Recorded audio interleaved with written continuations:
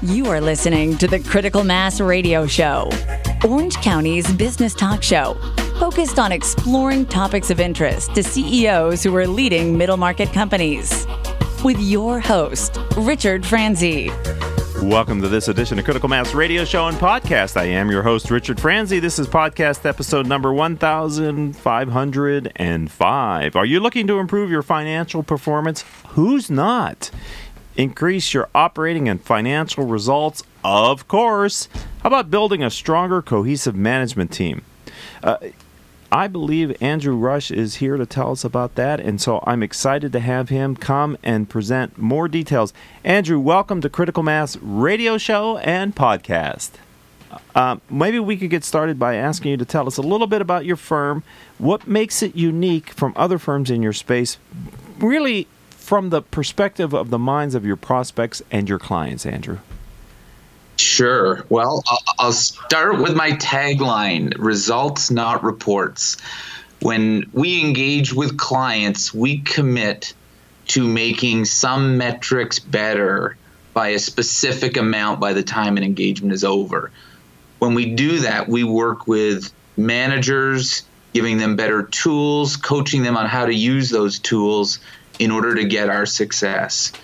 Secondly, I would say that all of the work that we do is on site with our clients. We win with them, we lose with them, we feel the ups and downs, and that's a significant differentiator for us. And lastly, 94% of our clients refer us to others for business, which I think is a pretty telling tale of the success that we've had over 25 years. What do you mean by 94%? Can you explain that? Yeah, so 94 out of every 100 clients that we work with will pick up the phone and call people in their network, will ask us to come back and do more work for them. In some way, shape, or form, they're willing to endorse us to do more of the work that we do with others. So that leads me to my second question here on Critical Mass Radio Show and Podcast. Where do you focus? What is your niche? What is your kind of unique space with which you and your firm kind of focus? We focus on the mid-market, but we are industry agnostic. We've dealt with almost clients in almost every industry, but what we're looking for are leaders who are open-minded to the idea that asking for help from a third party isn't a weakness and can actually move their business forward better than they might be able to on their own. How does that present itself in the marketplace? Like that's a hard thing to do to buy a list against, right? You know what? It is a hard thing, and one of the things that we have started to focus much more effort on doing, and what I do a lot of, is speaking to peer groups like the ones that you lead, in order to get in front of audiences who are already allowing their peers to give them feedback on either their own ability as a leader or how they might improve their company. And we're finding that to be very successful. Okay, so you're fishing where the fish are that you're looking for. And certainly in peer groups, people are open and they're seeking outside feedback and input, and that makes a natural opportunity for you. I want to back up, though. When you get an engagement from a middle market company, where are you focusing your energies to help them? Every client is unique. Some manufacturing companies may choose for us to engage in helping their sales force be more effective. Some want the operation to be more effective. Some want their customer service level to increase. Sometimes it's all of those things at once. It really depends on the client and where they feel their biggest challenges are and where they think they're going to be able to make the most gains. Do you ever find when you get an engagement that where they think they need their help, when you are able to do an assessment, you find other areas that actually might be more appropriate to get started with or to work on? The number is greater than zero, absolutely, but okay. if I was going to ballpark, I'd say 20% of the time. Okay. That's probably the case. And my assumption, Andrew, is that since they're open-minded people, they're open to the suggestion that maybe there's more gain to be gotten in another area of the firm? Absolutely. And sometimes it might be that the area that we're focusing on is the right area, but the ideas that a business owner has about the priorities or which are the biggest problems to solve, that often gets, I'll say, re-evaluated and a new plan gets put in place because some things are deemed to now be more important after we get in and get a chance to look under the hood, so to speak. So I picked up in your answer an accent. Maybe others in my audience heard it as well. Can you give us a sense for why you might have an accent? I am a Canadian. So I think you have an accent, Rick. I was waiting for that comeback. After I said it, I thought, wow, that's pretty, yes, you're right. Yeah. Okay. So how come, can you tell me why my accent is different than yours? Do you service in Canada? I know you service in Canada and the States as well. We do, yeah. I'm from Toronto and grew up about 2 hours northeast of there. So there's a little bit of small town twang probably in there as well. Okay. But I know that you're doing engagements across the United States in addition to across the great country of Canada. Sorry, yes. About more than half our work right now is based in the U.S. Okay. So I'd like to ask, if it's appropriate, you tell me this kind of optional insights, about failure, or at least something that you had planned to go a certain way. Was there a time when you had something important to do and the outcome was a failure on your part or on part of the project, or it didn't turn out well? And what was it, and what did you do about it? Mm-hmm. Well, I'll tell you. I was a consultant for the first part of my career and then actually left Carpedia and have since come back. And the first role that I had after being a consultant was as a VP of operations in a building materials company. And I'm a fan of accountability and had been all of my consulting career. But I knew that going into an organization, that increased level is going to have to be, how would I say it? You're going to have to gain the trust of the people before you can jump right in. Right. And I did take my foot off the gas too much. The idea that I'll just delegate, I'll set the strategy and let them do the implementation and sit by the wayside and let them fail on their own, which I think is good, but the pendulum in my case swung too far. And one of the plants I was responsible for ended up failing, and eventually I had to get involved. And I knew early on I needed to, but I was struggling between that balance of delegating and micromanaging. Mm-hmm. So you were an actual operator for a while, not just a high-paid consultant who came in and told people what they needed to do to improve. You actually owned the improvement process too, huh? I did for 16 years, and I hired Carpedia 3 times to help me over that time frame. All right. Yeah. So that's how you made the connection? That's right. Okay. Yeah. You like the company's work so much, you went to work for them yourself? That's right. All right. So my latest book, Killing Cats Leads to Rats, is about the unintended consequences of strategic decisions. Don't know if you have a strategic decision that was made where you had a radically different outcome and maybe it was an unintended consequence, either positive or negative. If you do, could you share one with us, Andrew? Right. Sure. So I thought I had learned from that first experience, and then fast forward the clock maybe 5 years into another role. I went into a company that in some ways was successful despite itself.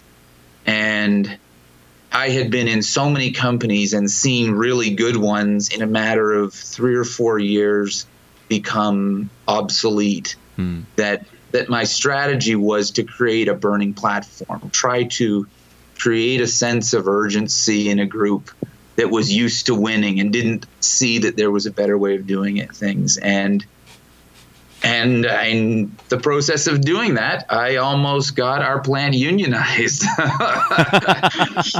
so it's not a proud story, but it's a true one. And if I had really, like I said in the first part, if I had gained people's trust, listened more, rather than tried to instill a sense of urgency from the get-go, I probably wouldn't have ended up in that predicament. It's interesting because throughout this interview, I've heard that word trust from you, and I am convinced it is the foundation from which every great organization performs admirably.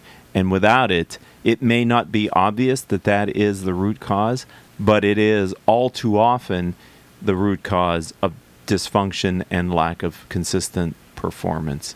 The trust within the organization, and it is such the responsibility of the leaders of a company to ensure they have trust-based relationships across all dimensions of their company. Well, how do you feel about that? I agree 100%. And to take it one step further, and business leaders, if they were in the room and asked to agree with that statement, I'm sure would.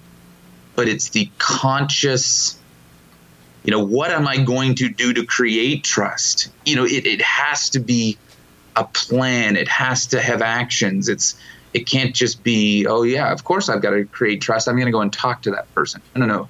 This is a much deeper rooted, involved process in order to get that ability to trust people that you're working with.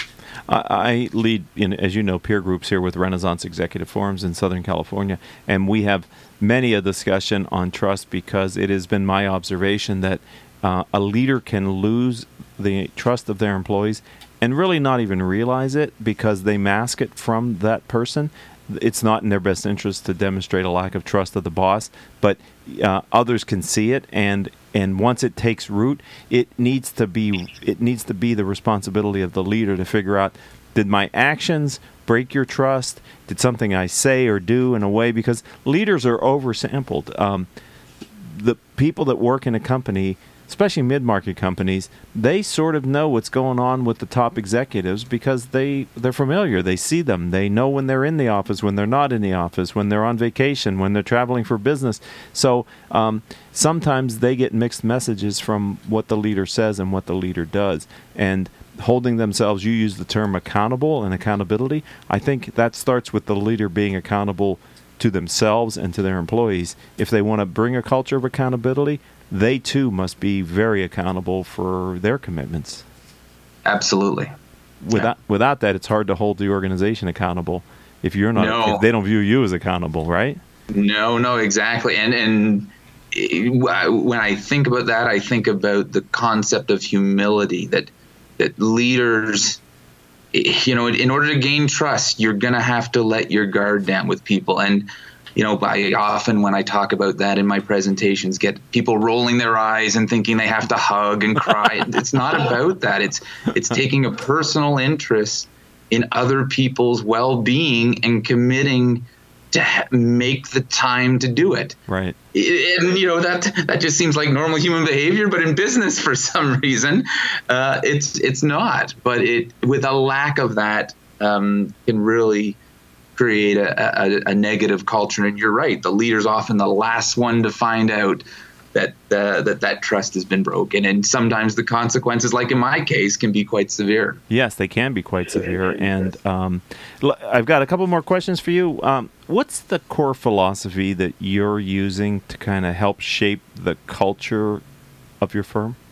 I call it the guiding principle. Our philosophy is that if we are going to be successful at making managers better leaders, then we as an organization have to always be learning. There are, new ways of making people more effective. There are new things that we're trying out all the time. And we, despite the fact that we have a very good track record of success, it is no predictor that we are going to have that track record for going forward. And we talk about that all the time.